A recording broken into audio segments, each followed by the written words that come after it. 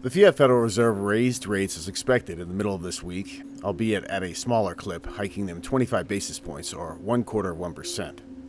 Chairman Jerome Powell stated that he expects 2 more additional 25 basis point rate hikes to come, citing his typical data-dependent opt-out clause, of course. The spot gold price rallied on the news, and I took to a quick Twitter poll to get a check of my bullion-interested followers' sentiment, posing the following question.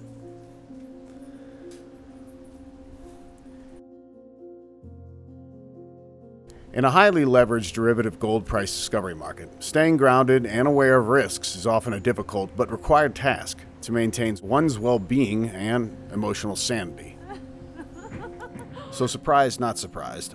This morning, Friday, February 3rd, 2023, the same U.S. agency that consistently underreports ongoing price inflation data by half or more made a near all-time record-size seasonal adjustment to their non-farm payroll data report. This was all the excuse required to get algorithmic price sell-offs in spot gold and silver to ensue.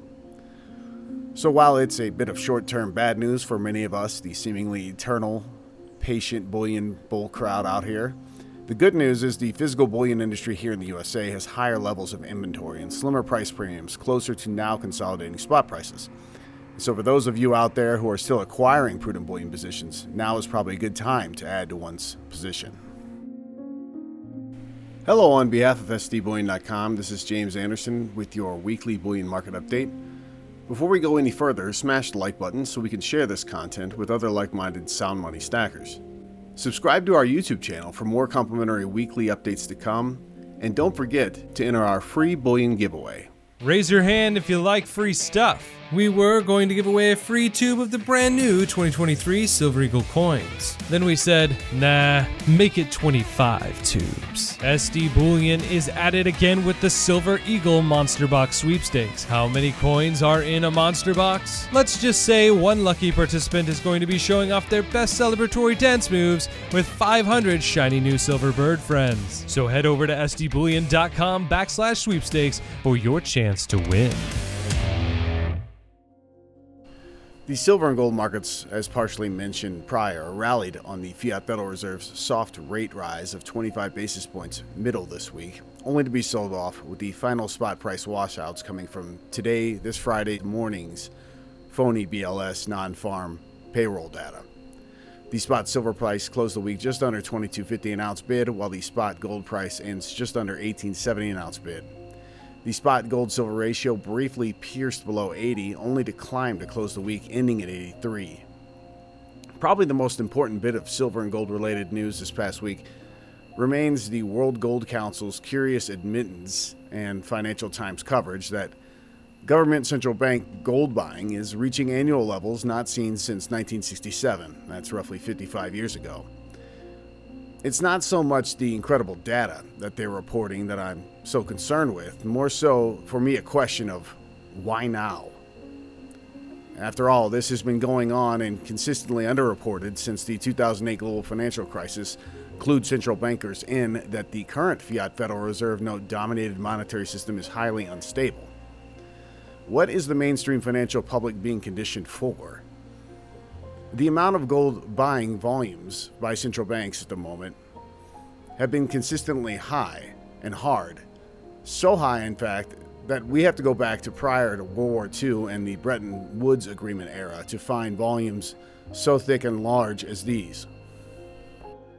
Even the IMF is now having to openly admit that central banks are increasingly, on net, buying gold bullion for their balance sheet reserves, instead of underperforming fiat currency denominated bonds or IOUs, or from holding major increasingly devaluing fiat currency notes outright like the fiat US dollar, euro, yen, or pound, not sterling anymore. The last 22 years, based on what only is openly admitted, the East has been stacking official gold bullion and the West has been net selling of gold bullion as displayed here.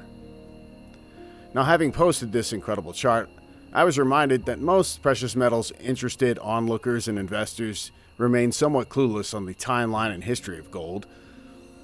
It's not their fault, I suppose. After all, this stuff is self-taught, and I work in this industry, so when asked what is the massive spike from 1967, what does it represent? Well, that is the last year before the London gold price rigging pool collapsed, so it represents a mad rush by trade surplus governments who were converting overprinted US dollars for gold bullion reserves.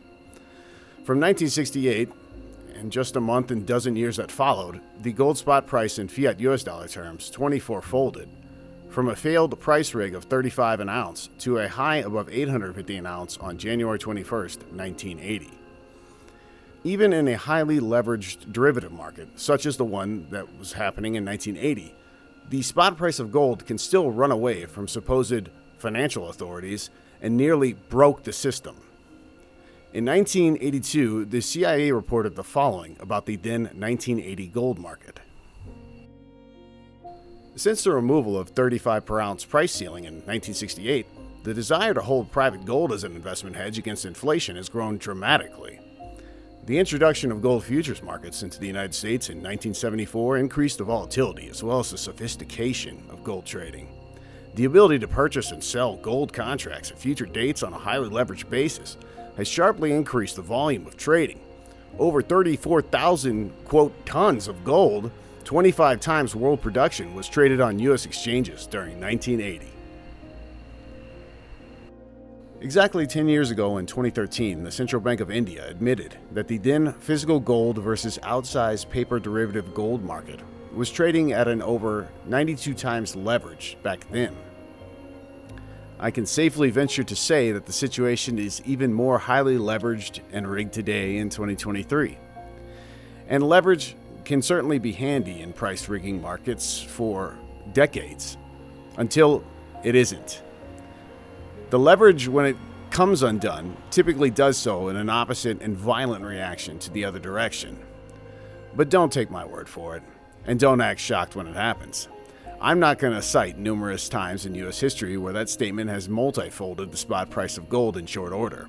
What I am going to leave you with, to close this week, is a reminder of what the Financial Times this week would not dare tell their readers of.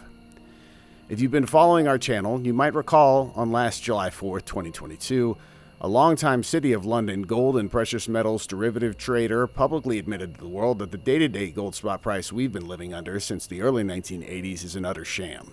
A canard, something to not be fooled by. I will leave a link to that important video regarding Peter Hambro's exact words on the matter of phony gold price discovery eventually ending in a new set of rules. The video is entitled Longtime London Gold Trader. Precious metals markets are paper derivative shams. I'll leave a link to that important admission in the comments and show notes below. Go check out that video if you didn't see it, and even if you did, I would suggest you go look at it one more time. That's going to be all for this week's ST Bullion Market Update. As always, to you out there, take great care of yourselves and those you love. If you enjoyed this content, be sure to give our video a thumbs up. To keep getting bullion-related news and industry insights, be sure to subscribe to our channel. Finally, hit that alert button so you know when we publish fresh content.